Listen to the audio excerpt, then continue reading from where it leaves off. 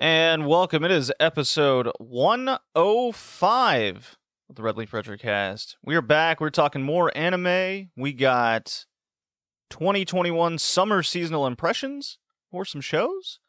I have a movie review since Tori in the last episode did a nice little Demon Slayer review. A couple people disagree with you, Tori. No way. Yeah, believe it Never. or not. I cannot. People disagree with me on my opinion on Demon Slayer. No, I don't believe it. Yeah. I hope they took it as personal attacks. That'd be nice, because that's always what I'm aiming for. I'm always attacking people personally for their tastes every time.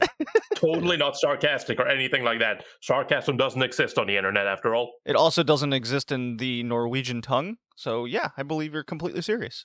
Yeah, of course not. Yeah, we're not sarcastic pieces of shit at all. Definitely not. Wow, pretty visceral there. Hey, that's the Norwegian way. It's his culture. He can talk about it. Okay. So on this day, with our new little format, we started a few episodes ago, crossing that 100 mark. This was Tori's anime for review today. What is it? It was indeed. It is a little show called Master Keaton, which is a show that I've had on my radar for a long time, but I couldn't remember exactly why until I loaded up episode 1 and looked at it, and then I was like, there's something familiar about this art style, and then I went to look it up, and it's like, yeah, sure, of course, Naoki Urasawa did the art for the manga on this one, and that explains a lot. He's the guy who did 21st Century Boys and Monster. Yeah, no wonder, things. Right? No, the moment I saw it, I was like, all right, that's why I was glued onto this. I understand. Yeah, so that's what we'll be reviewing later in the show after we get through our little impressions and a movie review that I have. You've been watching the Olympics, guys. How you enjoying it so far? Or at least it's almost over now. Have you been watching the Olympics? Only when my country wins.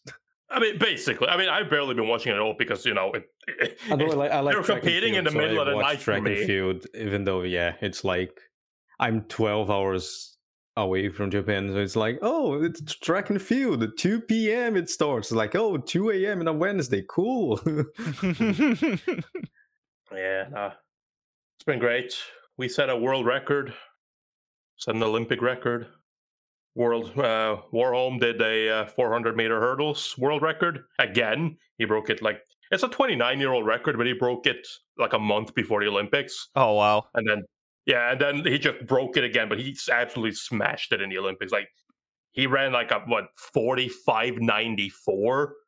It's just insane. Like, basically, to put it into perspective, everyone that came top 3 in that race broke the old record. Basically, you have to break the old world record just to get on the fucking podium. It was an insane race.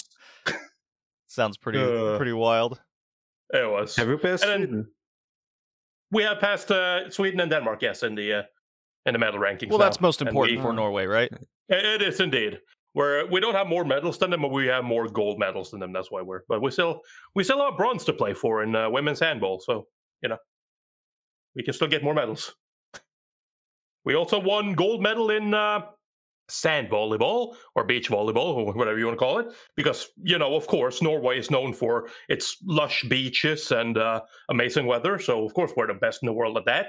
That totally makes sense, but we have been for a while. And now we won the gold medal as well, and in the Olympics. And today also, Jakob Ingebrigtsen won gold medal and set a new Olympic record in the 1,500-meter sprint. So, hey, how about that? The Sprint Nation of Norway is coming up. Sprint Nation of Norway, right up there with the beach volleyball. Right? It was like that gold medal from Ingebrigtsen as well. It's the first European gold medal in this event for 30 years. Wow. In that time, it's basically been dominated by Africans, and there's been an American in there every once in a while. So, yeah, it's pretty big deal here. Nice. Well, you got to keep up with the Russian Olympic Committee. Oh, they lost. Yeah. They lost the male volleyball to France. It was such Yeah. a good game. Such a good game. It was like 5 sets. Like France opened 2-0. The Russians got a comeback. No, they're to not the 2-2, Russians. They are the ROC. Got to get this right. Yeah, the Russian Olympic Sorry. Committee. Yeah. Definitely not Russia. All right, Definitely so not Russian. They are Moscowians. Yeah, the Soviets they came back. The Soviets are back. Oh my god, that would be hysterical. They just The start the Soviets without the Union. Soviet. I love it. Oh man. Yeah, no, it was a good game. Brazil lost to third place to Argentina in the mix. Well, Did you guys happen to that see was so the sad. the gold medal with wrestling? With the American against I think it was the dude from like Georgia or something. No, I don't think so. No. So this was one of the two most incredible things I'd seen this Olympics. Was this guy was down by like 3 points. His name's Gable Steveson. He's he's just a super wrestler, just undefeated at everything. But he was down 3 points with like 20 seconds left, and he gets one takedown with like 9 seconds left, and then in the final 3 seconds, he gets the guy down again. Just outworked this dude to the very end of the whistle, and on like at the buzzer wins the gold medal. It was a pretty amazing thing to see. And then the other one that was really awesome was, I don't remember what country she was, but she basically goes into, I think it's the 1,000 meter, and she falls. It was Holland. Yeah, we cannot say Netherlands. Yeah, she falls. Holland? Netherlands. Yeah, she completely trips and falls, Yes. and then comes all the way back to win, and then she won like 2 more medals after that. It was just so cool. I heard about that. Well, I heard about that. Medium weight box. Brazil won a gold medal today. Or like it was in the middle of the night, so just today, Japan. It counts. Guy lost 2 out of the 2 rounds out of the 3 in the Olympics, and then the last round, he just knocked out the Ukrainian and won the gold medal. Oh, there you go. And as just like every single Brazilian in existence, he looked at the camera and he sweared his heart on in national television of every single country that was transmitting that. Amazing, really cool guy. We also might have another gold medal in boxing for women as well. Very impressive.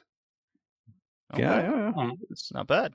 It's really nice. Yeah, and there's women's volleyball finals against the USA. Of course it is. It's always against the US. 1:30 a.m. for me, so I'm watching that.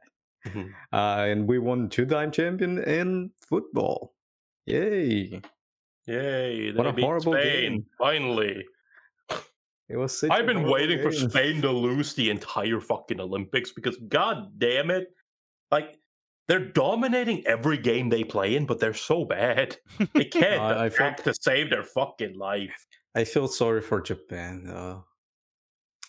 Like they came so close. They were 4th. Oh man. Yeah, I don't know. Like to me, it's always an awkward thing with Japan because, like, Japan is that nation that no matter what they do, they always apologize. Like it's kind of weird to look at. Like they get like silver medals and whatnot, and they're just standing there, fucking having to do public apologies on TV for their failures. I'm so sorry. I'm only the second best at this thing in the world. Yeah, right. But it's a problem, right? Because it's been a problem in Japan for a long time. Even when they win gold medals, if they don't apologize, they're seen as the bad guy publicly in Japan because it's like, oh my god, this guy's all about himself. Such a fucking narcissistic asshole. That's crazy because it's the concentration camp. It's the total opposite with how Americans view it, where it's like, oh yeah. Now the mentality is it's only about yourself. Oh yeah. No, I mean, like, obviously, there's a fucking medium would be nice. Like, it's nice to respect, everything that everybody that helped you on your way to get to where you are right now. But still, it's like, at the end of the day, the final race, the final whatever, the final that put you at the top is like, that was you. You did that. That's fair. Yeah, I listened to But it's this. like- I listened to this incredibly interesting radio show that was. They've been covering the Olympics from kind of like a business standpoint, and how to market, how various countries market their athletes, train them, different facilities, how the media covers different athletes, and I wish they would have gone into how Japan has treated their athletes, especially being in the home country. But they really focused on a lot of like how Germans treat their athletes versus the Americans, and how Americans just go through this like martyr system of identifying athletes, but it's only like a select few that they feel are the most marketable, rather than for example, like you guys were saying, you know, Brazilian boxing, that person's going to be a fucking national hero. But if it's not in America, it's seemingly, if it's not in one of those prime TV sports, like swimming's always on TV, then they just don't cover it with the same sense of marketability. It was super interesting. Like when it comes to marketing, there are the sports that Brazil is really good at. So of course they get the most marketing. Yeah, it's like the Netherlands, where it's judo. This Olympic was just it was disgraceful to this country. Sorry, but yeah, it was the only thing that came to my mind. But it was disgraceful. It was really bad. Same with swimming. It's really bad. Really bad. But it's okay. It's just changing generations. A lot of people retired. It happens. Then you have like boxing, and you have like those guys that we know they won't win, but just because like, oh shit, we have like this Georgian dude that naturalized Brazilian going to like fucking weightlifting or whatever the fuck, is like, oh, that dude is cool. We have a team in that? Yeah. That's cool. And it was like the same as like what 2012. I remember that because like fucking Brazilian grass hockey team qualified to the Olympics, and everyone was like, wait, what? We have a national hockey team? What? Yeah. And those guys usually they take a lot of, you know, probably more like a popular advertisement. And with box was the same thing. Boxing wasn't that big in Brazil because you have MMA, right? And then, but it was always big in Brazil. But for 10, 15 years, it kind of faded away. Suddenly, a bunch of people just start appearing, and they're really good. And suddenly, box is back because of a popular advertisement more than just normal, I guess, normal advertisement. Yeah, I know what you mean. And also in Brazil, you also have most of athletes. They are also soldiers, so they receive an incentive to train basically, and they are paid by the military. That's why when you see like sometimes, I don't know if you saw that, especially in track and field, if you see a Brazilian podium, sometimes they will salute. That's because they are military. Yep. I noticed that the third place guy was saluting during the Norwegian national anthem, which was funny to me. But but I get what you mean, right? It's the same thing here. Not everything will get equal treatment, obviously, and it's kind of interesting to see how things kind of develop. And I like to see, like for example, Jakob Ingebrigtsen and the Ingebrigtsen team, because the Ingebrigtsen family is huge. What's really interesting about them and why they are like a big sporting thing for Norway right now is because their father basically told the top athletes like association here in Norway to go fuck itself. They were going to do their own thing and not be a part of that, which is like unheard of. And now they're the best in the world. So who's laughing now? Yeah. But we have also funny stuff, right? I don't remember what it was right now, if it was spear throwing or like discus or whatever the fuck. I don't remember, right? But we had a guy come out of nowhere and win a silver medal at the Olympics, which is impressive considering the fact that man is a fucking amateur.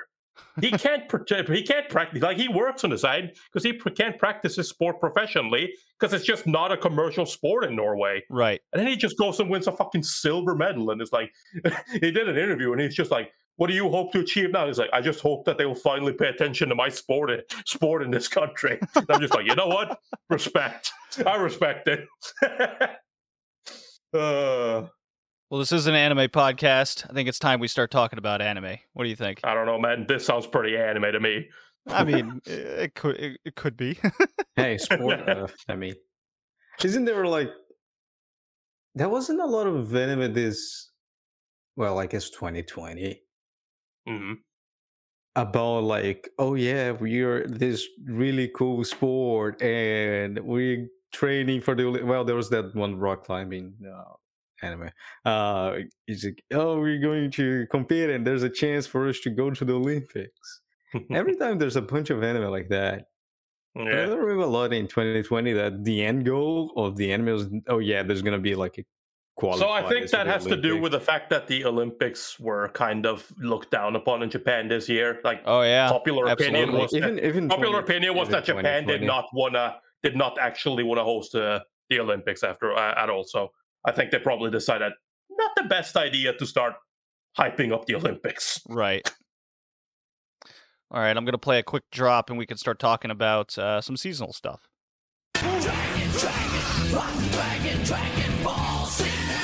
All right, so before we get into the seasonal anime, I watched the Made in Abyss movie, the third one. The English title of it is Dawn of Deep Soul. And I just kind of... I don't know what made me... I think it was the release, the Blu-ray DVD release that's coming out soon. I was like, man, I finally got to watch this thing. And it was the realization that this was a sequel. It's not a recap movie like the first two, because I thought like all three of these were recap movies, but the third one's a true sequel to it. So that was just like, holy shit, I gotta watch this thing immediately. And it's how long was this? Hour and 45 minutes. So it's not like terribly long, but it definitely lived up to what I wanted it to be. You guys haven't seen this, right? Not yet, no. No. So, for the record, did you guys enjoy the Made in Abyss season? Yes. Hickey? What? Did you enjoy Made in Abyss, the TV show? I did. Yeah. It's very good. Yeah. Just that. I believe amazing. Yeah, I believe we covered it, and we all had it kind of at like my anime of the year type contention there. If I believe we actually had it win. I mean, if I'm not mistaken, that came out in the same season as Land of the Lustrous, so I know which one was mine. Okay, all right. That's yeah. I think. Oh man, which one was first? Now I really like. I also like Houseki no Kuni. I need to rewatch that because this show just keeps coming up. That show is so it's a good. Great show, JD. It's so good. It's not. It's geologically stupid. It's fucking great. No. Do I need to go on a mineralogy rant again? How that show's stupid? It's fucking great. One of the few really well animated and rendered 3D anime. Okay, so back to Made in Abyss. You guys got to watch this movie, the Dawn of Deep Soul. It is phenomenal. It is the exact tone, feel, tension, fucked upness that the first season had. It is a must watch before you watch the second season that's eventually going to come out. It's phenomenally animated. The sound design is really good. The sense of just constant despairing adventure is a good way to put it. So do you guys remember? I'm not going to spoil the whole movie, but I will get the what it's about. Do you guys remember the fucked up science dude that turned the children into like glob monsters? And how can I forget, JD? So his name is what was his name? His name was Bondrewd. Bondrewd. His name's Bondrewd. And the whole movie focuses on our two adventurers. basically encountering Bondrewd head on because his base of operation is right at the gate to the 6th layer of the Abyss. And it's kind of a once you go through, you can't turn back kind of moment. So, and it's it unlocks the story of kind of what Bondrewd's purpose truly is, and why he's kind of insane. And it just so happens he has a daughter, and the daughter's name is Prushka. not a Russian Olympic Committee name at all. The not Soviet Union. So Nanachi, Rico, and Reg they befriend Prushka and try to figure out like what Bondrewd's true purpose was. You find out kind of what Nanachi's connection to Bondrewd further was after she got turned into Rabbit Girl, and just how, because if you remember, there's like sacrifices that need to be made or done or be careful in the Abyss, and there's just like creatures that will just murder your ass in 2 seconds. Like there's these scorpions that you are introduced to immediately that if their stinger gets in you, you basically melt. That's unfortunate. Yeah, that's it. It's like, oh, that's not good. And then the movie starts off with Reg and Nanachi and Rico in like a field, and it's very beautiful. But then they start like seeing corpses and like, what's going on? Basically, yeah, I love how Made in Abyss has done that the entire time. Maybe when it first came out, I was like, oh, look at that, so cute, and then just immediately like, whoa, hold on, that's fucked up. Yeah, and the fucked up thing is there are these insects that reside in the fields that look like leaves or blades of grass, and what they do is they enter your body and eat you from the inside out, basically keeping you alive. Oh man! And then they repopulate. It's like, this is some fucked up shit, and like that's the first thing in the movie too, and that's not anywhere near to how fucked up like what ends up occurring in this movie. Like Bondrewd is even more insane than you think he is. The depths and levels what this guy must do and wants to do for the purpose of the Abyss. And when you find out the twist of what you need to do to enter the 6th layer, you're just like, fuck, I can't believe. Like, you could believe that it's like, oh, it's Made in Abyss. Of course, it's the most fucked up thing you could possibly think of. Of course, that's how you get there. And then you learn a little bit more about kind of Reg's situation, and it of course it ends with them entering the 6th layer. Otherwise, there wouldn't be a second season, right? And it's a really good just continuation of the show, a great continuation of what you wanted. This is like must-watch material, especially if you're a fan of the Made in Abyss. It is for the fans. They're like, oh man, second season of Made in Abyss, I cannot wait to continue this story. What the fuck? Wait, what is this place? Well, I mean, I can't be the only one that didn't know that the 3rd movie is a sequel. You're probably not the only one, but I mean, they did announce that pretty early that they were making movies, and it's like, first they were like, yeah, we're doing 2 recap movies, and it's like, okay, cool, and they were like, and then a 3rd movie, and it'll be a sequel. So, yeah, I just thought all 3 of them were part of the same recap. So I gave the movie a 9 out of 10. I thought it was that damn good. It's phenomenal. I can't recommend it enough. But it is definitely not for the faint of heart, much like the season, the TV show was.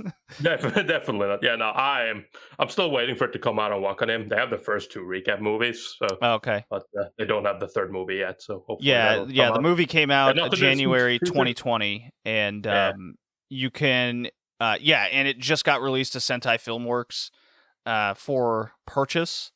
so I won't say how I got it. I totally did not pirate the seas. I spent my real virtual dollar reduce. Right, yeah, the dollar reuse. Nice. The Russian Olympic Committee gets paid in those. Yes. Yes. I spent all my NFTs on that. Oh man, NFTs. Man, I cannot wait to be an old man and keep saying those kind of things. It's gonna be fun. Yeah. So Damn you kids. yeah, And Sentai then Filmworks whenever has correct me and just tell them to go fuck themselves, just like my father does. Yeah, well. Yeah, so Sentai Filmworks has the movie trilogies on Blu-ray. It's like $60. It's in pre-order now. I'm probably going to wait until, it's actually out on that site to buy, cuz I'm buying this movie immediately when it's officially released. Anyways. Seasonal anime. Nice. Yeah. Seasonal anime. Seasonal anime. Woo! Imagine watching seasonally. Summer 2021. I said I was going to, or maybe I didn't, but I did check out 5 shows. Okay. Damn. Ooh. Yeah. I went on a little binge in the last couple days. I was about to say that's more than you normally do. I know, right? I mean, I've watched like maybe 4 or 5 shows per season, essentially. And then he comes to the fucking season where there's literally nothing of interest, and it's like, I'm gonna watch 5. So here's the thing. I So watched 15 shows. It's like, You watched oh, damn. 15? I probably, most likely. Oh, okay. All right. So I watched one episode of Scarlet Nexus, dropped that thing immediately. That was terrible. Makes sense. You're watching this and you just go, I don't know what this show's about. This is very uninteresting. It's just random garble, and it's promotion for the game. It's about as expected. Yeah, but this was quite terrible. Let me Jenny, just so you're aware, like I watched the Persona, the anime. Okay, I know what this is like. I've been there. Yeah, well, yeah, the Persona anime is not so good either. It's just like I can watch I did the opposite. I played the game and I was like, I can watch this. I know the story. This is gonna make total sense. Start watching it. What the fuck am I watching? Yeah, nothing. So. Yeah, so Scarlet Nexus, it's via my anime list here. Solar calendar year 2020, grotesque organisms called Others have begun eating people. Yeah, I watched that first episode. I understand like none of that. It's like what it just looks like they just get into a random battle and just random shit happens. And you don't know. You know what they probably did? They probably just took the tutorial and was like, yes, opening episode. Oh my god, you're probably right. Not even, because the tutorial is the synopsis, the game. I guess. They skipped that and they were like, so when the anime just suddenly. So anyways, you gotta go in and attack. Remember to press the X button to unleash your what now? It has the tutorial. Like, I can do this game. It's just an RPG style beat 'em up game. I can do this. Skip tutorial. So Yeah. okay. So you have telekinesis, and you need to fucking make a neural link to your NPC to have special attacks that change depending on the combination of the button. It's like, well, I see. Let me just go back and do the tutorial. I'm sorry. Anyways, all the characters have these. You need the tutorial for this game. All these characters have these psychic abilities, and it's not animated well. The colors are terrible. There's nothing really redeeming about it other than it's very below average, even if you've played the game. So I dropped that. That was an easy decision to do. I checked out the first episode of Sunny Boy. That is as advertised that you guys said. It is weird. It's very strange, but it's very interesting. I'm definitely interested in it. Butts. Every single time. Poor what is that guy? The first one, the leader. At the end, where he strips and go to frog jumps. At the end of the first episode. Oh man. Yeah, what was his name? I think they call him Cap. Yep. I think it's Cap. Like, yeah, "Oh, he's like you the can- baseball you dude. And cannot he, do, yeah, you cannot give me any more punishments. Grabs fucking metal bat. I was like, oh yeah, shit's about to go down. yeah, he just fucking whacks the dude, and they're like, "You can't do that. That's against school rules." And then they go punishment, and then he immediately strips down and starts doing exercises. Yeah, the frog jump, Yeah. the little crouched. Is it frog jump that it's called? Or Yeah, is it sure, why not? rabbit jump. Rabbit jump. I don't know. That thing hurts. So the premise lot. of Sunny Boy is essentially a school is now in another dimension. They're surrounded by this like black void, and just weird shit happens where you can. It's almost as if a lot of the students have these abilities in this Yes, in this realm.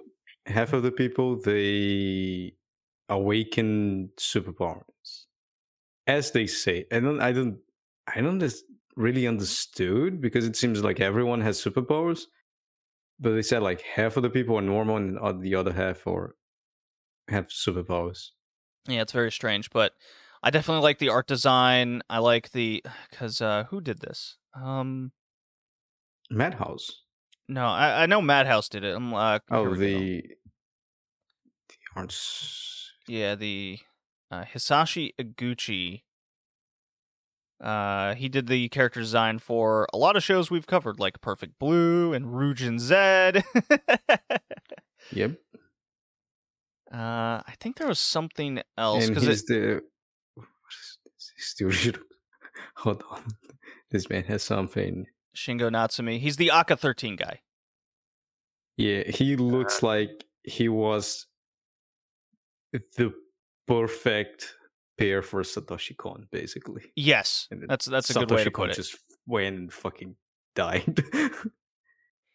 Yeah, so Because it's Perfect Blue is just, ooh, man, just that there. Oh man.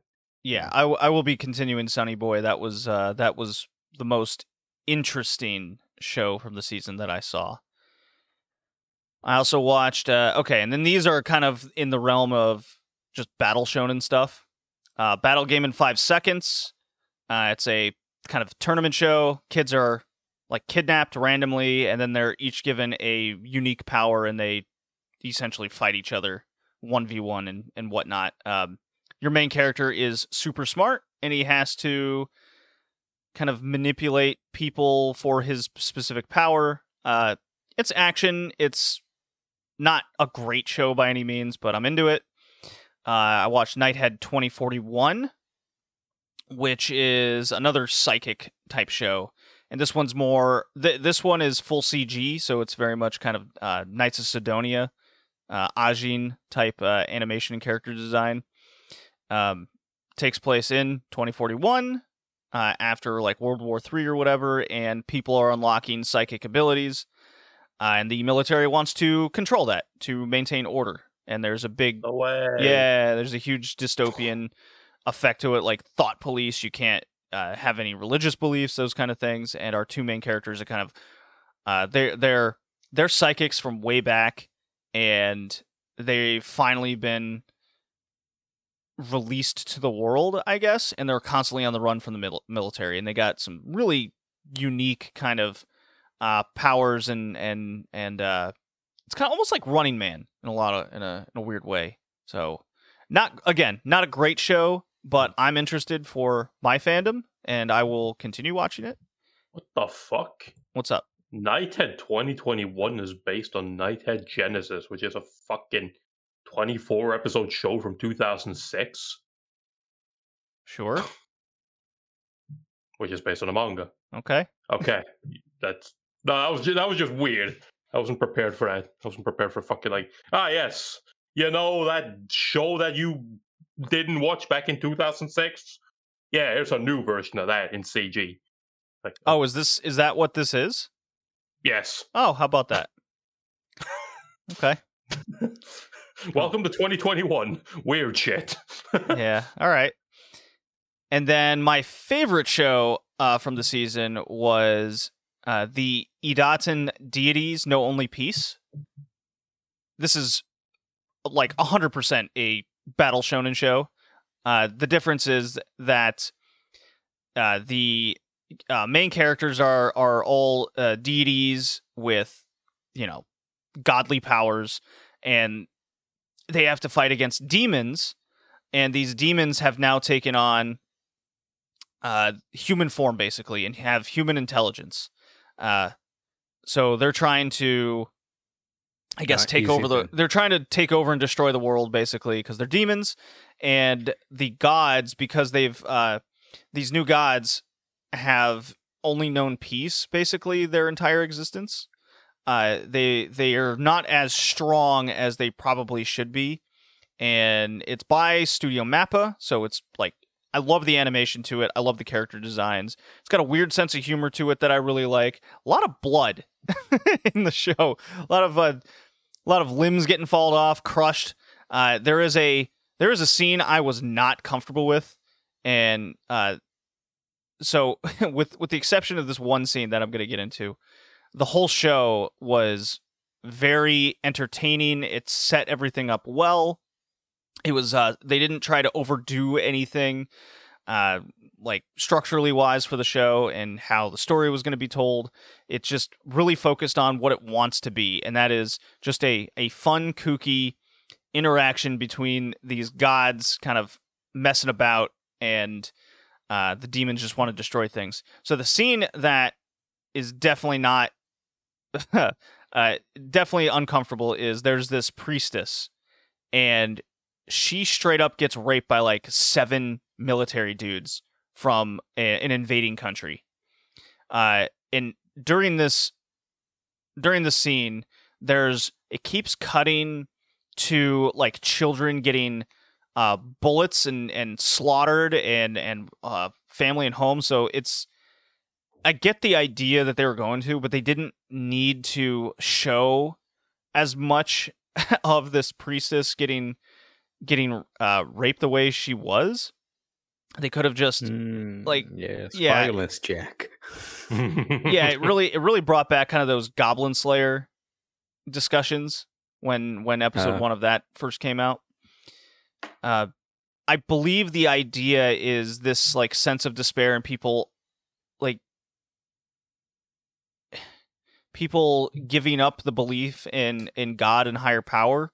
I think that is what gives birth to demons, I think that's what they're going for. I'm not sure on that. Maybe something happens. Maybe she turns into a demon. I'm not positive. It hasn't really explained what the purpose of that was, other than kind of shock value. And if it's just going to be for shock value, I don't approve of those tactics. I think you gotta, if you're going to do something like that, establish a story around it. Otherwise, it's just it's kind of dribble, to be honest. I don't like that. Doesn't Gundam does that a lot? Do they? Probably. Violence. I'm sure it's just like, oh yeah, look at Violence that for nice sake of colony in the space. Oh, it exploded. Oh, is that what you mean? These are people living their lives peacefully. Explosion. Genocide. It's like, here, you little orphan, strap this bomb to your back and run towards that robot. So who's the director? The character designs are really cool. Let's see. The director of this show is Saime Kitokoro. And let's see, he was an episode director for a few. March Comes in Like a Lion, Katsuki no Yona. Okay. Assistant director for a show I've never heard of. He does like, I'm looking at this director, he just does like scattered episodes for a variety of shows. Yeah. Probably his full show then. But yeah, Idaten is definitely my favorite show of the season, and that's the one I'm looking forward to the most. There's my seasonal impression update. So I only dropped the one show out of all the ones I tried.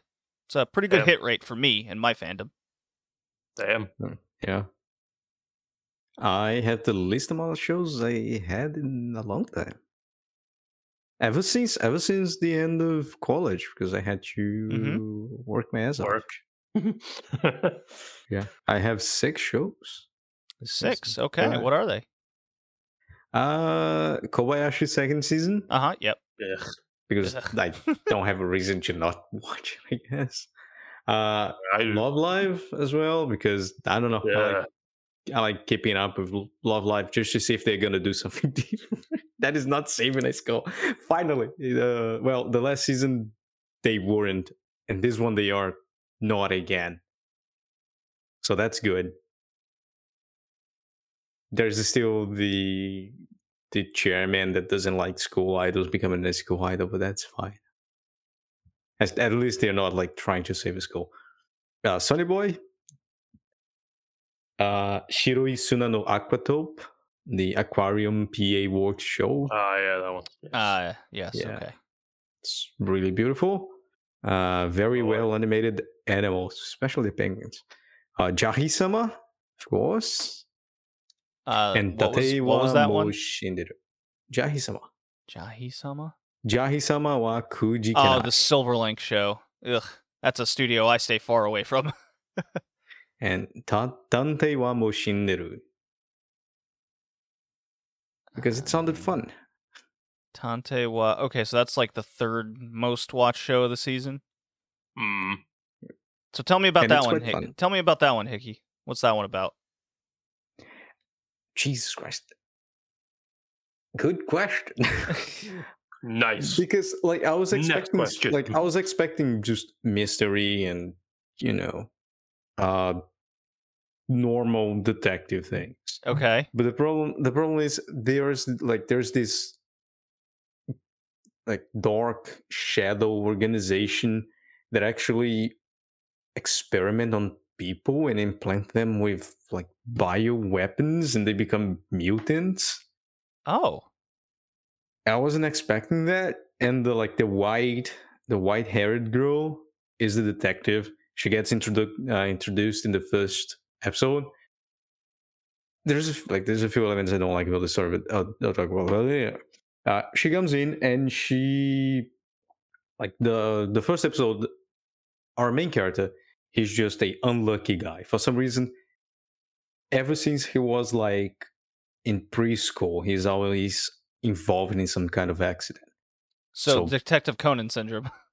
Yeah, assassinations and getting kidnapped or just being mistaken, even though he's like in middle school, he gets mistaken by a fucking kidnapper, and then fucking everything happens. So the police is like, why are you here? It's like, I don't know, I don't want to be here, let me just go home. Every single time. And the beginning of the episode is just like that. He was just going to his middle school and a bunch of guys kidnapped him inside of a black van, gave him a briefcase, an international ticket, and said, fly to this country with this briefcase. Mm-hmm. So there he is in an international flight with a briefcase. Middle schooler by himself. Yeah. That's the problem I don't like. It's the same as Tokyo Revengers. Like, he's too young for the kind of thing. I feel like somebody should be asking some questions here. Yeah, like honestly, most of these stories they could. Well, it get explained like why they let the middle school fly. So the plane gets hijacked by a terrorist. Normal stuff. Because of course. So the terrorist asks if there's a detective in the plane, and yeah, there is. It's the white-haired girl. I forgot her name. Siesta. That's a code name. Of course. So she calls him and says, "You come in with me because you're Watson. Let's go." And go, okay, cool. Then like there's a bunch of deduction. The guy says he's gonna explode everything. Everyone kill everyone in the plane. If she doesn't entertain him or whatever, deduce why he's hijacking the plane. She deduces it, and the guy's like, "Oh, you're actually really true like detective." And she's like, "No, I just knew who you were and what you're going to do. That's why I'm in this plane to begin with." And then the guy it gets revealed the guy was one of the members of this organization that stole a bioweapon and installed it into his head, and now his left ear becomes a tentacle. So there's a huge fight, well animated inside of the plane with guns and shit. Then you have a bunch of kind of, I don't know, like slice of life. This sounds like a show I interactions. should try out. Like a bunch of slice of life interactions between the detective, like middle school or whatever. I'm living alone because my parents live in overseas and whatever. And at the end of the episode, he says, just like what was that show with a huge name from a few years back? Oh, that fucking limits it. I don't know.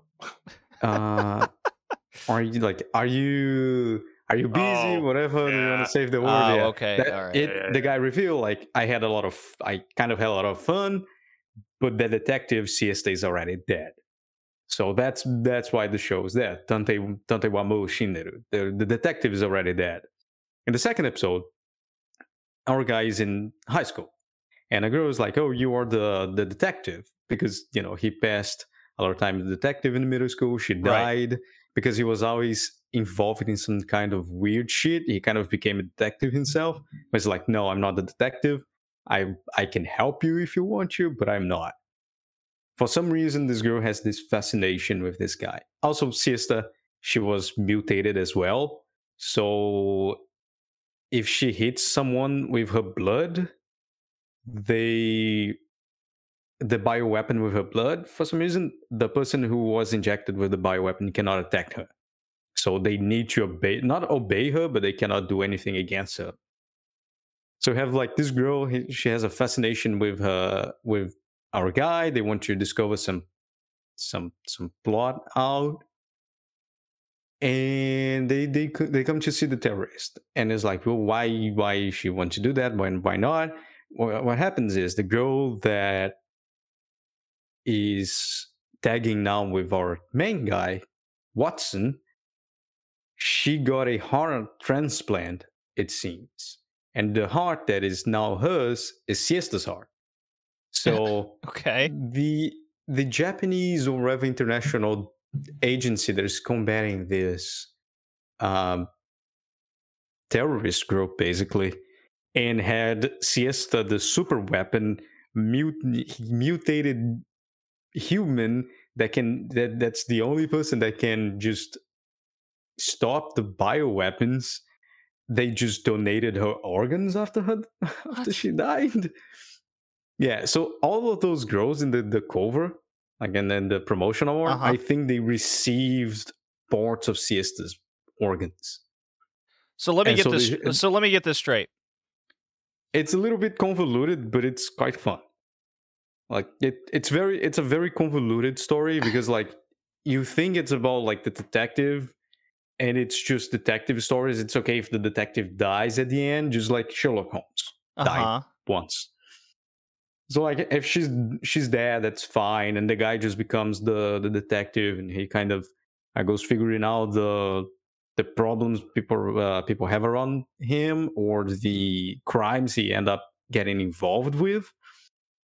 But there's this whole bioweapon subplot and mutated humans and whatever the shit is happening, and then organ transplants, and because the organs they were transplanted, they were still biomutated and part of Siesta, they kind of infected the recipients of the organs, and now they have this kind of not the same power as Siesta because like she was a superhuman basically, but their blood actually acts to stop the bioweapons as well. Why the super agency gave out the organs to random people, I don't know. So I kind of technically watching to discover why the fuck that happened. But I think it's a cool show. It's a little bit convoluted. Sounds bad on paper, but I'm enjoying myself. So I'm just gonna say this. Like, What I really dislike about that entire thing, more than anything, more than all the fucking stupid, like, but why don't people ask questions? Why do people just let this shit happen? Why? The thing that annoys me the most, and I generally don't like this in a lot of shows, but I hate the fucking unwilling MC. Like, they're just like, why are you here? I don't know. I'm just getting dragged around. Yeah, What are yeah. you doing here? I don't know. I'm unfortunate. Why did you? Okay, so you became a detective in the end. Why? No, I don't no, know. I don't want to he's be a like, detective. It's yeah, like, he's oh like, my I'm fuck, not I a hate you. detective, dude. I hate That's that. I hate that so about- much. Like my man just gave up. He's in high school. He just gave up. He has a like his face screams just, I'm dead inside. Why am I here? Why people just bother me? I just want to I just want to have a boring life in high school. Whatever the fuck, I don't give a shit. And people come here saying I'm the great detective that ever existed. Dude, I just want to go home and jack off. It's not that hard. But unfortunately he can't.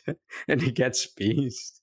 He's like, I'm just gonna give you food for thought. That's the only thing he did so far. He's not the detective, he's the sidekick. So he's willing to be a sidekick, not the detective. So the girl is just like, why are they doing that? It's like, maybe you should think about this and this and that. And the actual girl that comes up with the solution, not him. Although I think he knows the solution to the problem. He just doesn't want to be the detective. He's just the sidekick. Like, if you want a sidekick, I'll be the sidekick. That's fine. I don't care about your bullshit. I have like 3 murder charges on me already because I was in the wrong place at the wrong time. So, for the love of God, I just want to have a boring life. So yeah, but yeah, I think it's part of the charm, especially because the show is very quick. Like, the pace of the show is extremely quick. So because of that, I don't really care. The show was slow and the guy was just like dragging his foot and complaining every single minute. The show's dragging just like Book Pop Phantom pace. That would be really bad. But because the show is quite fast paced and everyone is always pushing him around and he's also pushing himself around, I think it mitigates the fact that he doesn't really want to be there. But yeah, it can be a problem. You're absolutely right about the problem.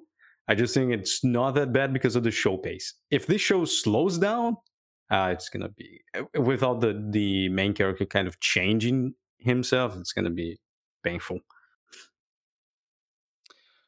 All right. Maybe it's worth for me to check out because it sounds wacky and interesting to something I think I could get into. There are certain things that I have a lot of questions about that are kind of off-putting. The pace being one of them, it seems. I think it's fine.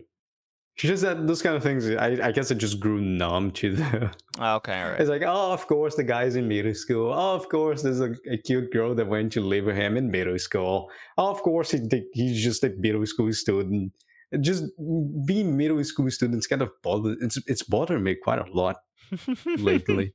It wasn't an issue before, but nowadays it's like, I understand they want to be like, oh man, okay. When you write a story, usually the story doesn't start at the start of the book. It starts way before, right? Or the show. So I understand that you want to be on like those shows, kind of Tokyo Revengers.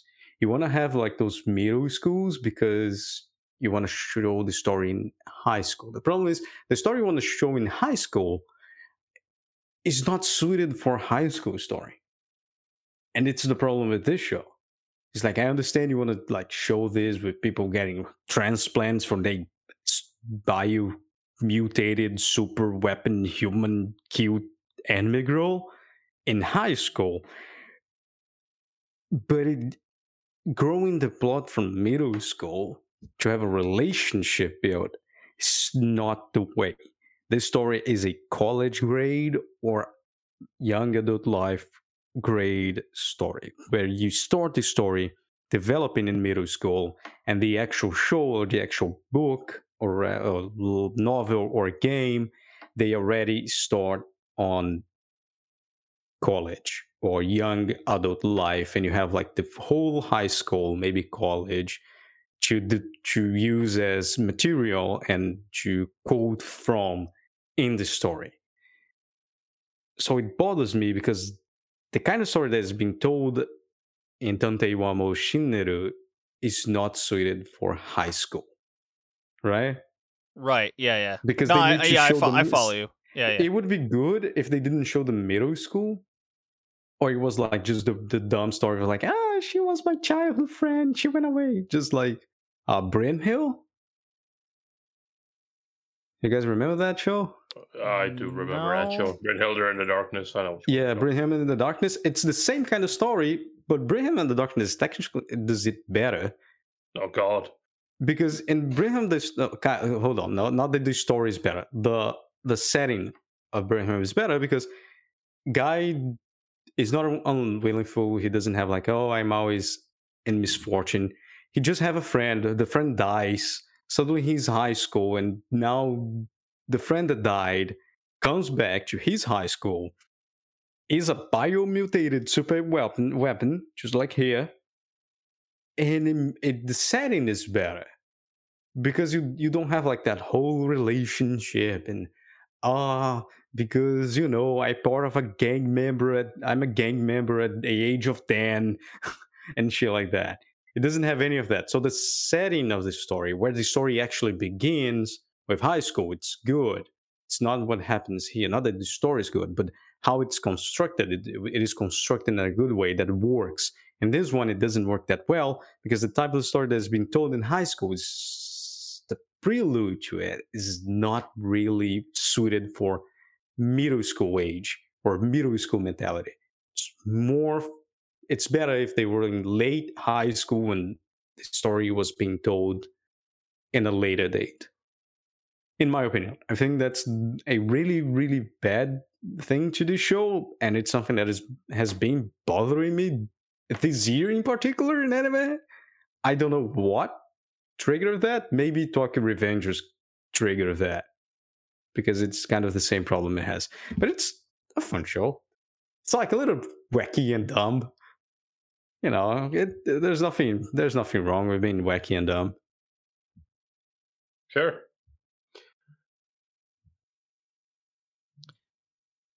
Alrighty. Alrighty. With that, I guess we will move on to Master Keaton. I guess we will. Unless you got some things to add, Tori. Nothing really. Like I said, I haven't been watching any seasonal shows. I'll probably start it. I still have some stuff to watch though. But yeah, nah. Out of the shows that we've talked about, did you hear anything that possibly has caught your eye? So, I mean, yes, obviously Sonny Boy, for obvious reasons. I do kind of want to check out Hicke's show just because the way he explains it to me is kind of bothering me. So I'm like, I need to get like a second glance at this. It's just like, there's nothing wrong with the way you're explaining it, but it's just like the things that are happening. I'm just like, that doesn't sound right. That doesn't sound right. That doesn't sound like. I need a second look at this. It doesn't look the first episode. The first episode, I was completely like the show. When the show completely loses you. Yeah. But then it regains you at the same time. Yeah. Because from the first 24 minutes of the first episode, so you take off opening and ending, you have like 20 minutes. Out of the 20 minutes, 15 minutes is a mystery detective show, and a really good one. And then the bioweapon mutated human happened, and the show just completely lost me. And then it just regained me because it was a really cool animation. I was like, okay, I see. It deceived me. Okay, I'll get that L, and I'll keep watching this show. It doesn't make sense. It's really, really weird. Yeah. Yeah, no, I don't know. Maybe I'll pick up some shows this season. We will see. I haven't decided yet. We shall see. I think you'll watch Sonny Boy. I think that's the one. Yeah, Sonny Boy is nice. I mean, maybe. We'll see. Or no, I know what Tori's gonna watch, Hickey. I know what he's gonna watch. He's gonna watch Love Live. Yeah. Oh yes, my favorite. He's gonna watch Obey Me, the OVA. Yeah, the fucking yaoi ass looking. Yeah, You're right. that's my kind of show. Hell That's yeah. your jam. I know it is. Okay. I will play a drop, and we can get going into Master Keaton. Go, go, go, Astro Boy! Okay. Nice and quick. Woo. Hour into the show. Hell yeah, we're making good time. Well, okay. So, Master Keaton. Okay. This show. Insurance. Yeah. Yay. Yeah. It started in fall 1998. That's when it came out. It's by Studio Madhouse. And it's basically by the dude that did Monster and 20th Only the Century art. Boys. Or at least the art, Only yeah. the art. The director is Masayuki Kojima. And looking through his... he did Black Bullet. Oh yeah, Nice. Hey, man, Black Bullet was alright for a while. yeah, I guess. He's the director of Made in Abyss, so how timely. Nice. Yeah. Nice. Let's see if he did. And he was the director of Monster. Let's see if he Oh did. yeah. He did the storyboard for Chobits. Look at that. Yeah. He did the storyboard for Hajime no Ippo as well. Oh, okay. A little Nice. better. I like that. Okay. What is Master Keaton? So Keaton is a former British Special Forces op, and he's a yeah, that's quite the background. And he currently works as an insurance investigator for this super top, like, massive insurance group called Lloyd's. And in between of all this, he gets sent out onto things for Lloyd's for most of the episodes that we've seen. It's 24 episodes long, plus there's like a 15 episode OVA. He came out afterwards. Master Keaton, as you learn, or Taichi Keaton as his full name, he went to college for Aichi Hiraga Yeah. Keaton. Yeah. He went to college for archaeology in, I think it was France, actually. No, he was Oxford. Oxford, yeah. Wasn't there an episode Oxford. where he was in He was teaching. Dude, that man is just He's the everywhere. James Bond of insurance. Yeah. He was a teacher in France in the school. The school. That's what it closed. was. Yeah. Every time it's like, oh yeah, no, he's like in Russia and then in Japan and then China and then go back to England and sometimes in France. He's all over the place. He Yeah. is Greece, a they went to world Greece. traveler, and what he has to do for Lloyd's. It's not so much he's an insurance guy. He's more of I would describe his job as he's like a mercenary for this insurance company, if Yeah. anything. That's why Yeah. I said like the first 4 episodes, I was like, man, I thought I was going to watch a really boring show about insurance scams. I thought the show especially because of the art style and because the guy did Monster, and Monster is really good, but it's really boring at the same time. Oh, come on, like- I didn't think that. I think it is. I think it's good. It's got but moments it's that are boring. very boring. Yeah. I think it's Ugh. the same. It's at the same time. It's a everlasting duality with Monster. At the same time, you are highly entertained. You're also highly bored. And I was like, man, if this is gonna be just like that, and it just became fucking Blackwater the anime. And I was like, what the fuck is just happening here? Who is this guy? And they start talking about like 90s conflict and 90s and 80s conflicts that happened that were really, really weird. And then you just have mercenaries and fucking West Germany terrorists everywhere. I was like, what the Yeah. fuck Yeah, is it takes going on? place Yeah, in it's like the late 80s, early 90s for a lot of the Mhm. show. It really, I got the feeling it went back and forth between time Oh yeah, a that lot. definitely did. Like, It definitely did. sometimes you're in West Germany, sometimes you're in East Germany, sometimes it would reference something from like the 70s. It was all kind of all over the place. And in a weird Mhm. way, I found that very interesting that it took place in this time frame. Yeah. I mean, the show took place, came out in '98, so I guess it was written during those eras. So that's kind of a little backstory there. Where I thought this show really kept me engaged was it's an episodic show, but it never stayed within the same kind of genre. And what I mean by that is sometimes you get like an espionage episode. The next one you may get a slice of life. The next one you may get is a murder detective. Next one is he's teaching archaeology in France. There's 2 episodes that are fully dedicated. Yeah, there's 2 episodes fully dedicated to fucking drinking, which was great. There is indeed. There's also just stories that doesn't really involve Keaton at all. Like fucking when he's in Russia, talks to find the fucking immortal Russian dude, right? It's just like a lot of that is just him being told stories. My favorite episode, that is the Angusti, the Scotland guy that went to Japan and became a Tengu, and like it doesn't. It has nothing to do with him. He's just telling this story and how he went to search for this guy. That Pocket was in Japan for some reason. And I love how his dad is literally off the viewer. Like, yeah. Like the Yatsen episode.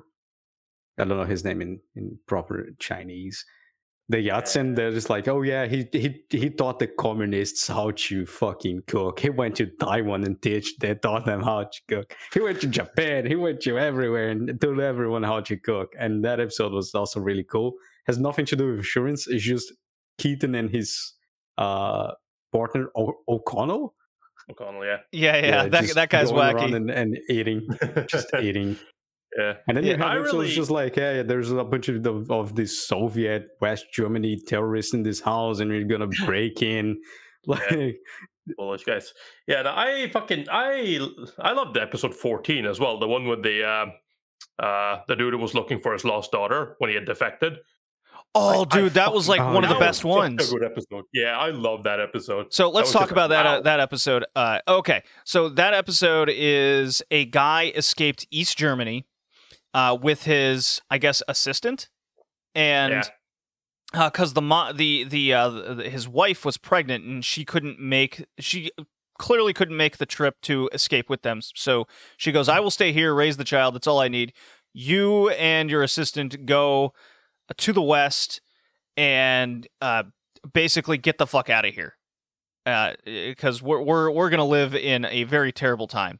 And what happens is she's the wife that's left behind is punished. She's sent to a fucking concentration camp basically, and she has the child there. The child's put up for adoption, but the dad he kind of went on with his life for what I think it was like 10 years or something. No. I'm mixing up a different story. So he finds out, like, he was told by the East German government that she died and the child wasn't saved. So he's like, yeah, that sounds about right. That's bad.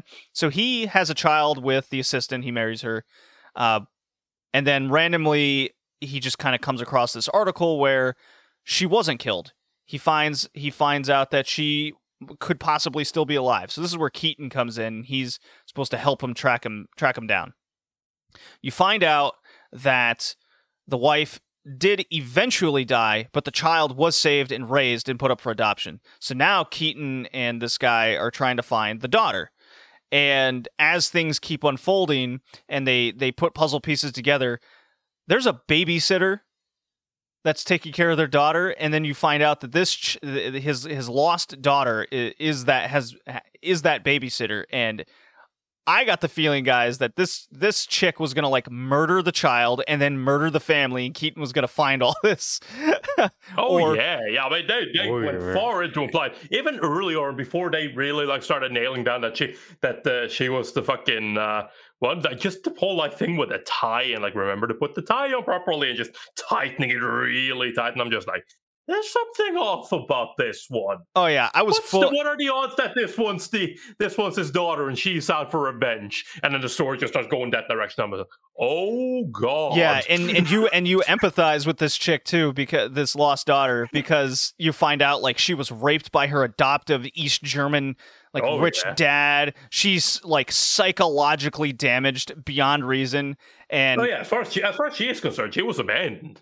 Like her and her mother was abandoned by this guy who just went off to live a rich, fulfilling life while they were there suffering. So you understand where she's coming from, but it's just like, since you know who this guy is, that he actually cares, you're like, oh man, this is setting up for such an unfortunate end. No.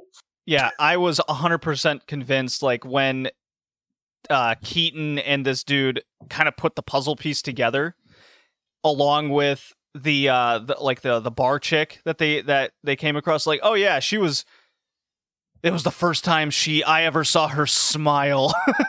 Yeah. And I was like, oh, they're gonna get back. The daughter's gonna be murdered, the wife is gonna be murdered, and she's gonna be covered in blood, and then they'll arrest her.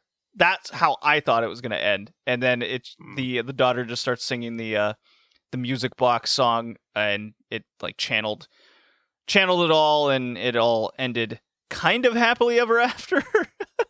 Yeah, I guess. Hopefully. It's a bit of a bittersweet ending, but it's like, at least they found each other. Yeah, no, there's a lot, and I love that. I love the different moods it gets, right? Because Master Keaton can be serious. It can be even a little bit scary at times, but it can also just be silly, dumb fun. Like the one with the was it towards the end, the fucking the dude who was like, it was like stealing for his people. Yeah, the guy he captured was like stealing for people. He was also working with the company, and it was like fooling everybody. And it's just Keaton bringing him back to the police, and it's just that entire episode is so dumb. And I love how it's literally just like Keaton is like, this guy's the guys who treat this dude as a hero. They like show up and be like, "We're gonna kill you, Keaton, if you don't let him go. Do it." And Keaton just just walks up to him, puts his finger in the barrel of the gun while they're at the gas station. He's like, "Shoot, I dare you." The gun is going to blow up, and then we're all going to die. The gas station is going to explode. Everything. They're like, "Oh my god, I can't do that." And then afterwards, when they finally leave, Keaton is just like, "Yeah, of course that's not how this works. Come on." It would have just blown right through me. You kidding me? I love that. It's so dumb. Also, just for reference sake, there's so much weird stuff about Keaton, because like even that last episode was just like the beginning, how he kind of became like an op. How he got the insurance job, yeah. Yeah, and I just like, he's just there fucking working as an archaeologist part-time within college, and it's just like, at the end it's just, yeah, by the way, I'm also an ex-SAS, and I'm like, my guy, I'm sorry. Yeah. Not like every single life? time. It's like, if that was the first episode, I wouldn't be surprised. But they say like he was part of the Iranian siege, the Iranian embassy siege. And if anyone knows who that is, it's like, goddamn, this guy's like, I don't know why he's out of the military. He would be just top brass. Well, he wants to do his archaeology stuff, and O'Connell basically goes, well, you could do all that in between the insurance job, and he kind of does. So that's kind of his fulfilling life, I guess. He's got a very little bit of that, like, I don't want to be here, but I am. Yeah, this is if I had to say like a late 80s show, just this is the one, I guess, because like you have a bunch of international flights and archaeology, and you have like still World War II things mixed with Vietnam era things, and modern conflicts in Africa. They talked about the sand wars between Algeria and Morocco, I think. Yeah. Like that was in the 70s, I think. The only thing they didn't dabble was between like Arabic and Israeli wars. But aside that, like West Germany, East Germany, they even went to the fucking Russian Revolution, because of the Immortal Russian Guy story. Right? Yeah, that was every single thing, and it was such a good moment in history where you had a lot of things that happen, and it's just this singular point in history where you could still have those stories colliding. The other one being the late 1900s, and hopefully never again. At least that, not that I would care. Hopefully not as long as I'm alive. We don't have a bunch of those stories colliding. Yeah, one of the things I wish the show did a little bit more of is with the recurring characters. So there's Charlie Chapman, his old childhood buddy in England. I guess he's like a private. No, he's not a private detective. He's I guess his job is, well, maybe he is. Anyways, He is a detective. yeah. He's the best detective in the world. Kinda, I think he's next a to private Keaton. detective because he doesn't work with the police like that. Right. Huh. I wish they had Daniel O'Connell kind of show up a little bit more. Yeah. The Keaton's family stuff was very unique and interesting. Where he's divorced, his wife's back in Japan with his daughter, Yuriko, and she's like the most free thinking, not a care in the world type person. She just kind of shows up in France to hang out with her dad. There's one Walks up on the episode. roof. Yeah, just kind of hangs that up on the roof, and he's like, all right, whatever. So it's like definitely his daughter kind of situation, along with his father, Hiraga. There's an episode where this school kid is gonna like commit suicide and release a hawk into the wild or whatever, and it just shows their little. Yuriko bumps into them, and she just has like an adventure with him. And Yeah. I love the fact that when that started. Yeah, I love when that started. It's just like, oh my god, my son and your daughter's going to commit a double suicide. The family says to Keaton, he's like, yeah, no, don't worry about that. That won't happen. I love it. How Every can you time, be so calm? yeah. How could you be so calm? Our son, he's mad. He's crazy. It's like, nah, he's with my daughter.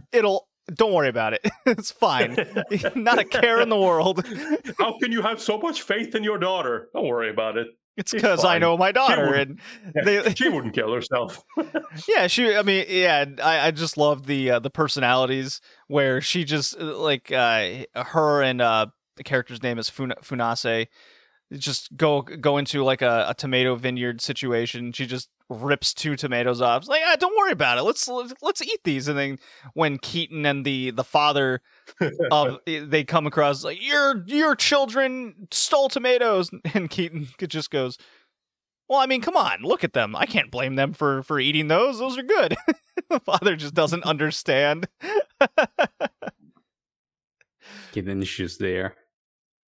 What were some other? This is the carefreeness of a man that can fucking kill you with a finger. Yeah. Just really doesn't give a shit. I mean, I can't really think of an episode I disliked. I think besides the one that you named, Tori, episode maybe 14. There were moments I disliked, like sequence of episodes. It's not like they were bad episodes. Just like nothing really happens. And it's not really that interesting. Yeah, it's just storytelling. It all depends if those stories being told are remotely interesting to you. One that was super interesting to me was when Keaton's on a train and an old Saxon German woman sits across from him, and she basically turns him into his or her chauffeur, and it's all like she's just telling this like wacky old East German story. Or West German story, I forget which one exactly. She's basically derived from royalty, of German royalty, I guess, and it's all about her getting to Austria. I think it was Austria, Österreich, or was it? No, they were going to Switzerland. They're going to Deschwein, and it's just this journey of Keaton like getting dragged around by this woman. He's just like in it for the ride, and how she doesn't have a passport. She doesn't have any of these things. And you kind of don't believe a word that she's saying. She's kind of hiding her identity. And Keaton knows all this, but he's just going with it. And gets her, how they get to the, like, all right, how are they going to get over the border? And Keaton's idea is, let's get trashed and sing. And she sings an old German song. And Keaton's like, all right, girl. You're clearly from What about her passport? It's like and she's just like singing a fucking nationalist song about sex, and he's like, I think she's Swiss. Like, yeah, whatever. Yeah. And they're like, all right, the 80s. this is I the mean, 80s. yeah, It's she's fine. Just go drunk. over the border. No big deal. She is drunk. We're not going to deal with it. Yeah, no. I mean, an episode I liked as well, I didn't mention this, like episode 22, the Chateau La Jonche, 1944, the fucking Oh, the vineyard vineyard one. one. Yeah, The vineyard one. That was so, like, fucking, I was not prepared. I was getting fucking emotional during that episode. I was just like, man, I've never seen somebody care this much about a goddamn vineyard before, but I care. Hide Yeah. the barrels of The wine. fucking- them just running out mid World War II, getting bombed by the fucking Germans. Like, no, the grapes are perfect. We need to. And I'm just like, oh, man. complete the wine. No one could get this great wine because everyone was cowards hiding in their homes. Fucking dude getting stabbed in the neck, hiding from the Germans. It's just like, damn, I was not ready for this. This was way more than I was expecting with the introduction of this episode. Man, when that bottle slipped and broke, Oh, my heart just. I was like, I knew he was gonna do it, yeah, and I thought it was the real one. I was like, same. Bro. I thought it was the love real how one as fucking- well. Yeah. Dude Butler just shows guy up at the end like, nah, just repeating the line he said earlier, and she was like, nah, I've known who you were since before you were born. I knew you were gonna do that, so I swapped it for another one. It's like, oh, my man. Yeah, and then it's Thank just you, not, dude. and then they nonchalantly just drink it. Yeah. I I mean, they did save it for a yeah. special occasion, so. The woman's like, "Are you not gonna drink the wine, kitten?" It's like, I don't know. It's fucking Okay. 10 million worth of wine. Are you kidding me? Yeah, he's like, I don't know. What should I do? Yeah, Keaton, you want to pick up the bottle? He's like, fuck no, I'm not touching that $10 million bottle of wine. I understand that so well. I remember, like, when I was in the US, I was in Guitar Center, right? And I'm just fucking checking out Guitar Center. One of the dudes comes up and like, yeah, no, just ask for any guitar and we'll bring it to you. And then it's just like, yeah, what about this guitar? It's like $10,000. How about this one? It's $100,000. And I'm just sitting there, it's like, no, I'm good. Are you sure? It's like, yeah, I'm good. Yeah, I Like, come don't on. want to Like, risk no, even I- breathing on it listen, incorrectly. You're introducing these things to me with their price, all right? The moment you tell me this thing is $100,000, I'm not fucking. I don't even dare looking at it. I'm afraid that my stare is going to dirty it and lower its value. Yeah, yeah. Kitten is such a interesting character. Like, I don't know, he's not carefree. I guess he's just well prepared. I guess He's it's seen a not that lot. he's carefree. His daughter is carefree. He's just extremely well prepared for everything. So it makes for a very interesting character to follow. Yeah, definitely my favorite episode was the Tango one. That they're just discussing this guy who fought the Holy War in Scotland between Christians and Protestants, and then like he did what Scotch. Then like he goes to Japan, and there's this tale in Japan of the tango, and then like this very English looking dude enters the bar, and his father's Professor like, Amada. yeah, look at that guy. Yeah, it's like, oh, we're Long waiting for a nose. Japanese guy. That this dude just shows up and it's like, Yeah, it's like What that the- thing. Yeah, he's like, look at that dude. That his dude is dad as just walks English up as to him you and just can. shakes his head like, oh, yes. Yeah, and then like it goes and like the story develops, and they look at the guy start doing sake style whiskey in Right. Japan. Then like they have both bottles because they're both the same recipe from the same guy. But there's a change in the crest in the Japanese one, so he get married, and then comes Professor Amada that looks as English as it can be, and it's like, oh yeah, no, everyone thinks I'm English because of how I look like. Maybe I have Tango blood in me. I was like, this is the greatest storytelling episode in a long time. The Russian dude as well, they're really good. yeah. It's like just go back slowly, okay, just puts the cigar into the tank and just pulls the car towards the guys. the Russian mafia. It's just like, oh man, it's so great.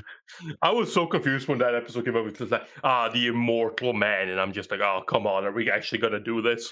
But it's like, oh, I see what's happening here. This man isn't immortal at all, but goddamn, he's got luck on his side. Yeah, right? Oh, yeah. He's just this. Yeah, he gets fucking shot in the heart by a sniper rifle. And it's like, oh, but my diary saved me. Yeah. It's not even his daughter. His father's yeah, daughter. yeah. His His guy. father's, yeah. Oh man, that is just, the twist Count. that happens in some of these fucking episodes. They're just I love them. Uh, Yeah, again, Oh, it's God. that weird 80s period where you're just like, wait a second. You're royal? It's Right? like, wait, what? Especially like, something that wasn't even touched on. Keaton fought in the fucking Falklands War. yeah, Yes, he did. this dude's been around. It's like, Jesus Christ. What a life this guy leads. I want that life, kind of, sort of. There's certain instances, like there's one episode where I was like, I don't envy you, Keaton, and that was the one where he finds this like old military dog trainer just in the woods, Vietnam one. or the Vietnam, Yeah. the Vietnamese guy, and No, he's American. He was he? fought in Vietnam training. Yeah, he Okay. trained special ops dogs for the U.S. Army. Yeah, so what happens is this guy like faked his death, got a bunch of money. Keaton finds this dude and he's like, "Look, you got to return all that money or we're coming to arrest you." He goes, "Okay."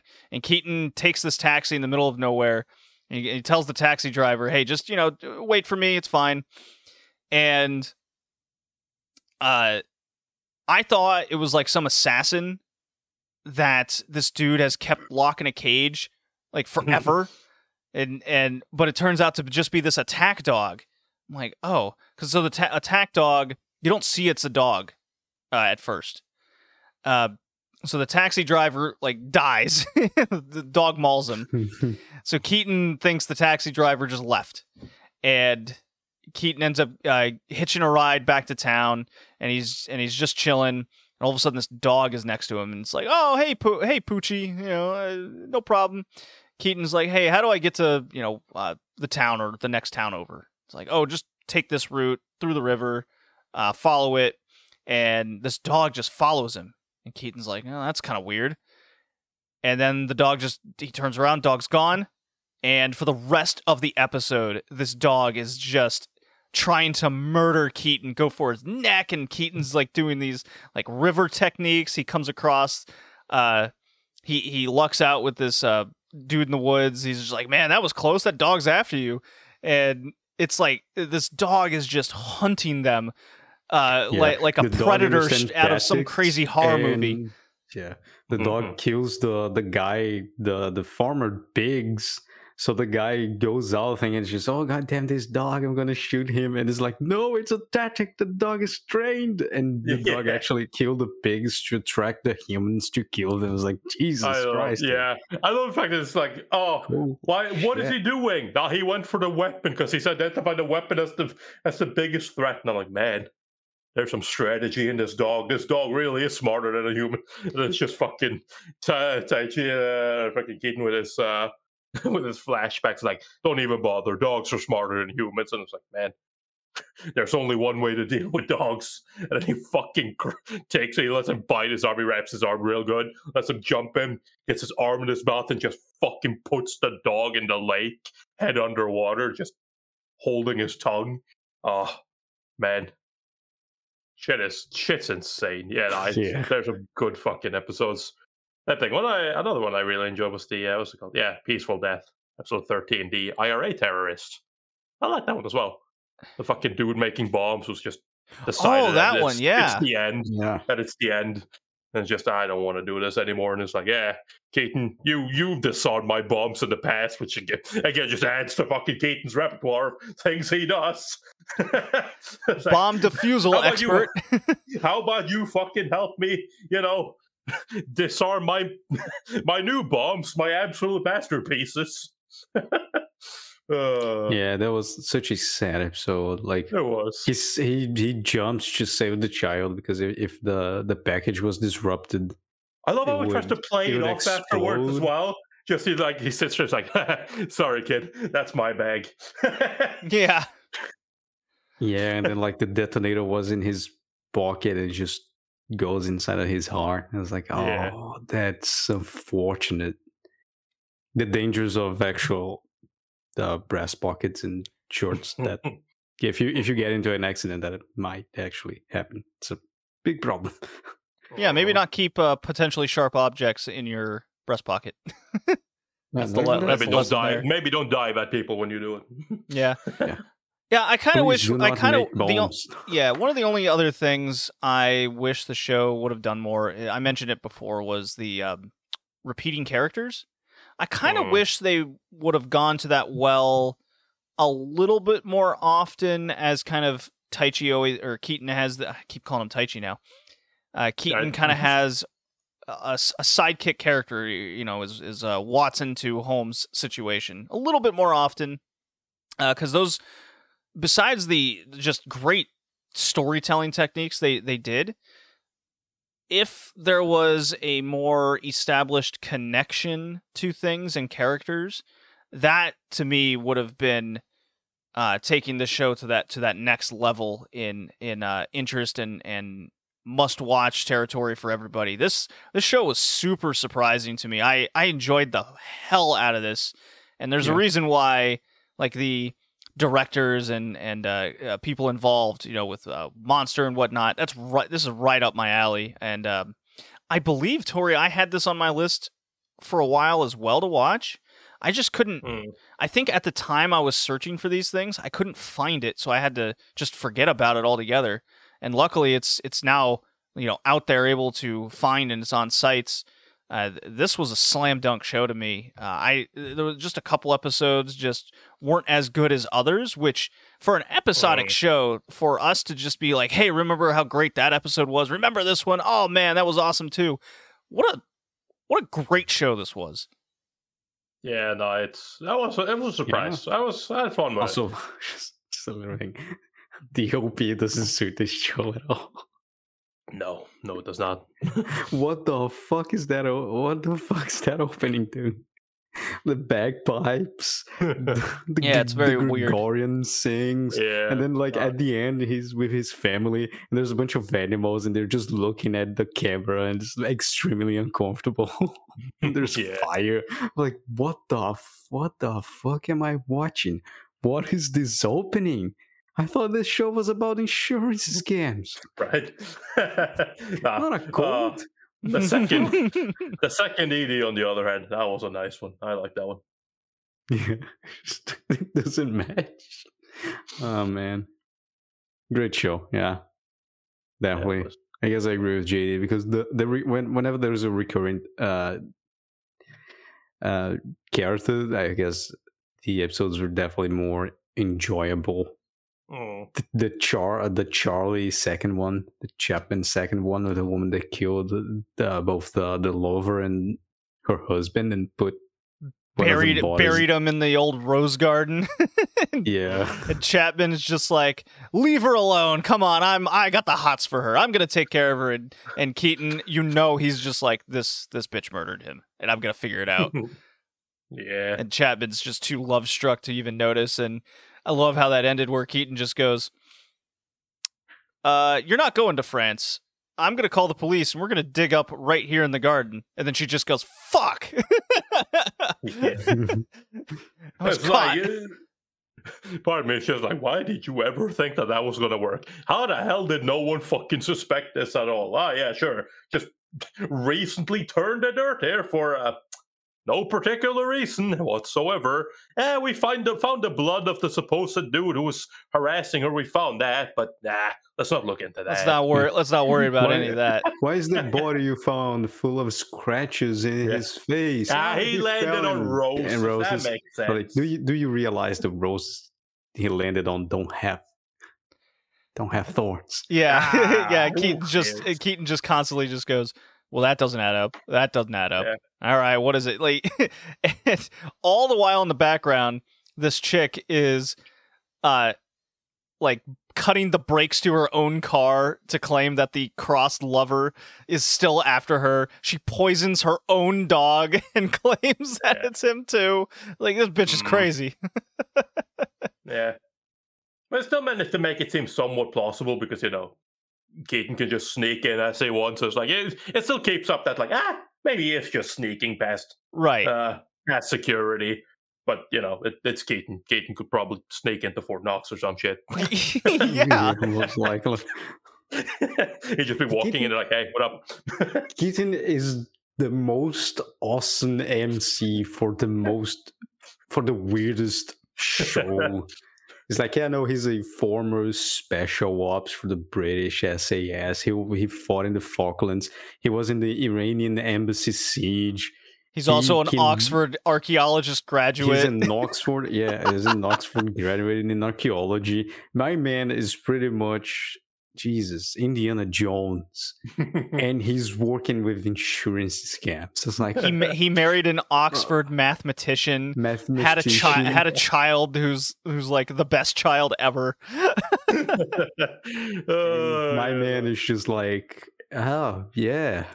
But don't forget, he is still human. He did get that D minor on that one essay. He did. Yeah, that one essay one time. He has a lot to learn. So that was the French one. Yeah, the French school. That the professor come back and he's like, Keaton is kind of ashamed because he didn't become a good archaeologist. And the professor's like, I see you became a really great man. I was like, man, I see you became a really great man. Yeah, no kidding. That's when you just like pound your fist against your heart and you're like, bro, you my dude. It's like, man, that's the point, man, right there. I mean, it's like it's one thing to have that told by your. You former probably teacher, killed a bunch of Argentinians, most likely, but man, when your former teacher is a guy who literally just kept his lectures going during the war. When bombs were raining against them, when he says you became a good man, that means something. Yeah, that gets you right in the cockles. You're just like, I feel that so much. Yeah, no, I'm definitely watching the OVA as well. Oh yeah, hell yeah, 100%.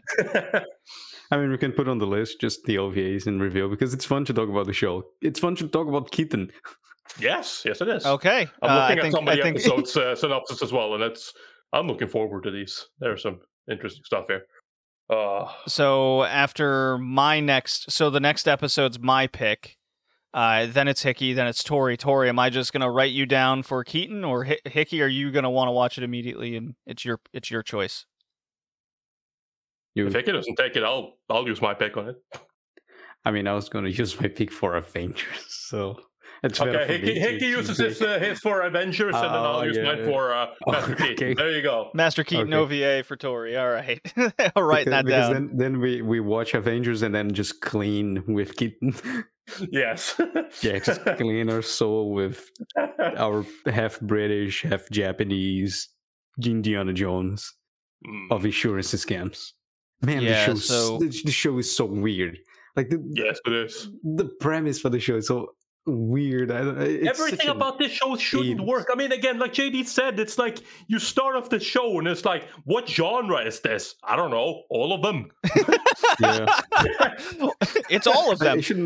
My biggest problem is like, oh, this is such a wacky show. Come on, and then you look at stories from the 80s and the 90s, even in the 2000s with the Iraq War, the beginning, right? The beginning of the Iraq War is like, oh, those kind of things actually happen. Look at that. Fucking. So it's like it's actually kind of historic as well. It's a historic. Yeah. It's like what the fuck? Oh man, such a nice show. Such a nice main character. I definitely missed. Like when we get a main character like Taichi Keaton, like watching Tokyo Revengers, you really want the main character in Tokyo Revengers, for example, just to be competent in some sort of way. Like, come on, get some Keaton in this guy. That's what I want. Yeah, Master Keaton is one of my favorite main characters of all time now. I love this dude. Yeah, he's up there with Cobra. Yes. Yeah, no, it's wonderful. There's something to be said about main characters as well. It's like they're awesome, but they don't really do anything to be awesome. Like they're just kind of like, yeah, I'm here, and it's like you've turned into a great man. It's like, I'm, I don't know. I'm trying to be an archaeologist, but it's not really working out. Yeah, I need to make money, and this insurance job I've now had for 10 years, as they say, it's living a very fulfilling life. Look, not gonna cut corners here. I gave the show a 9 out of 10. I didn't even question it. Damn. Yeah, no, I gave the show a 7 out of 10. Oh, I enjoy it. Only a 7? No, only a 7. I enjoyed it. There were times where I was a little bit out of it, like in the kind of episodic nature of the stuff. It's like, and like you said, a lack of like recurring characters, which means it's like almost every episode is just like, all right, I have nothing to connect anything to, and especially a lot of the episodes where like Keaton doesn't really show up for a while. So I'm just like, okay, what's happening here? What's going on? Like, so it's like a lot of that made me kind of not bored exactly, but like waiting for something, and it didn't always deliver on that. But for the most part, it's like I said, there are some like the spectacular episodes of this where they are spectacular. They are absolutely amazing to watch. Yeah, so, yeah. I think this is one of the best episodic shows I've ever seen, with so many hits and to me technically no misses, just not as great episodes. And that's really, really hard to accomplish in an episodic show.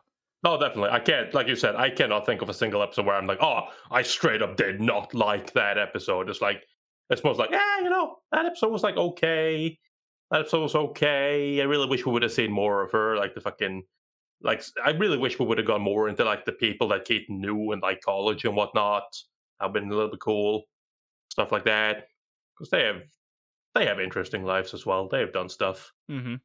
And stuff like that, right? So it's more or less like, I'm missing some things there, but again, what is there is just it's good, and I like how they mix serious and silly. Like again, immortal Russian dude who literally just like fucking you think everything he says is a lie, but maybe it's not, and then fucking like, how do you earn this man's trust, or how do you earn a fucking favor from this guy? Well, you save his life, and you give him a piece of fucking cheap chocolate, and he's like, greatest goddamn chocolate I've ever tasted in my life. Man. No, it's a good show. I enjoyed it a lot. Let's go to the city and drink some vodka. You pay, of course. Oh, but because of how awesome Keaton is, he should be rich, right? Right? I mean, he's definitely not. He doesn't seem like he's ever strapped for cash. That's for sure. He doesn't, but definitely like, rich. Like it seems like it, but simultaneously, he doesn't fucking own a car, or he rented a car once, but you saw how that worked. He has to take taxis, and he has to fucking get fucking hitchhiked everywhere. I don't know how the hell he managed to get all over the world, but I would assume it's probably Lloyd's that's fucking shipping him out everywhere. Oh, absolutely, yeah. Everything, like, it's just kind of like you look at where he lives and kind of his situation, and how it's like the fucking episode where it's like where you got like in the beginning when he's like a teacher and he like never shows up to work, so he gets his fucking paycheck and it's like nothing, and he's just like again. Well, I mean that's that's his teacher job. Like, I know, but you kind of get the impression that it's like this man is like, he's not necessarily poor, but like I don't exactly think that he's like super fucking rich, but goddamn it, he has connections. Yeah, pretty much it. Especially like, the kidnapped him one, which I think the guy was faking, right? Maybe like the Japanese, the Japanese, yeah, the one where it's like, he cut his finger off. I love that's like, you can clearly see he's just bending his finger back. Yeah. I saw that immediately. I was like, that's not cutting, isn't he? Just folding his fingers. Like, yeah, you can see here he's kind of just folding his finger back, and I'm like, yeah, okay. I'm glad they actually addressed that. if he had cut his finger off, that thing would be in our bail box already. I was like, Jesus, kid, calm down. He doesn't mess around. He's like, these guys are frauds. They're chickens, but we still gotta treat it like they could murder this dude at any time. Good head on his shoulders. That is a professional. How did they phrase it? That is a professional negotiator, and like a negotiator, he doesn't want to have any of the spotlight nor meet his rescuers. Yeah. He just walks off in the distance. Yeah, and it's it's like, the oh, how much we're gonna win if you lower the rescue price? And he's like, oh no, I just get my salary. It's fine. Yeah, and then you come to him and it's just like, we're taking you off the case because they can't afford it. And it's like, your work here is done. And he's like, nah, I'm just helping out. This is from my own goodwill. And it's like, oh man, this man. right. Man, I really like Indiana Jones. Such a cool dude. Half Japanese, half British Indiana Jones. Great Such stuff. a cool guy. Hickey, what did you I give wish the he had show? a pistol. I was thinking also a 7, Ah, but because you gave it and yeah, there's a few problems with the steel frames. Sometimes they don't look really beautiful, to say the least. It becomes a little bit bubbly, pink, Some of those backgrounds, though. bubbly. yeah, okay. I hear characters. it. The characters from time to time, they just not there. Probably because of the art style. That's okay. It's not that simplified, so sometimes they just change from the one keyframe to another keyframe. Different people doing it's the in between is going to become a little bit wobbly. Aside that, just music wise, the OP is really weird. The EDs are nice. There isn't much music that I remember, but that's probably because the show is really cool. I wasn't paying a lot of attention to music. And there's some streaks of really, I wouldn't say boring. It's not boring. The show is not boring. It's just like not really good episodes. Sometimes you go 4 or 5 episodes without a really, really impactful episode, and that can be very diminished to the show if someone is interested in British, Japanese Indiana Jones, but doesn't want to know what kind of soap Indiana Jones uses to do his laundry.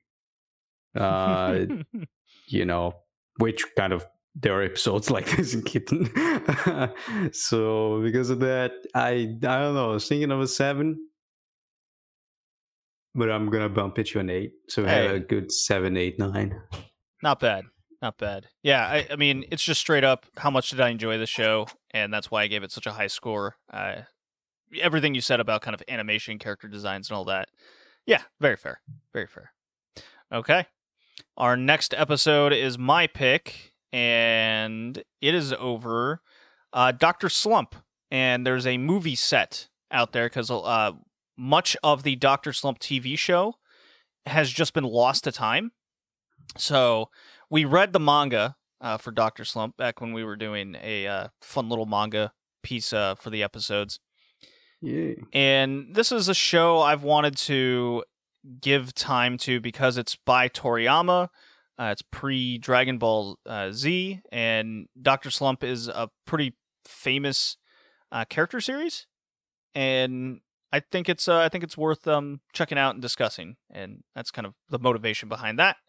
And then we got our next 3 to choose. We already got the Keaton OVA, so that's going to be fun to cover again. And we'll see you next time. Peace. Goodbye.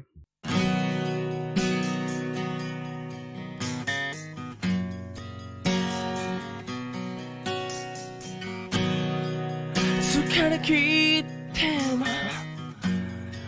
声も出ないほど自分を切り裂くことはないよあなたは In my mind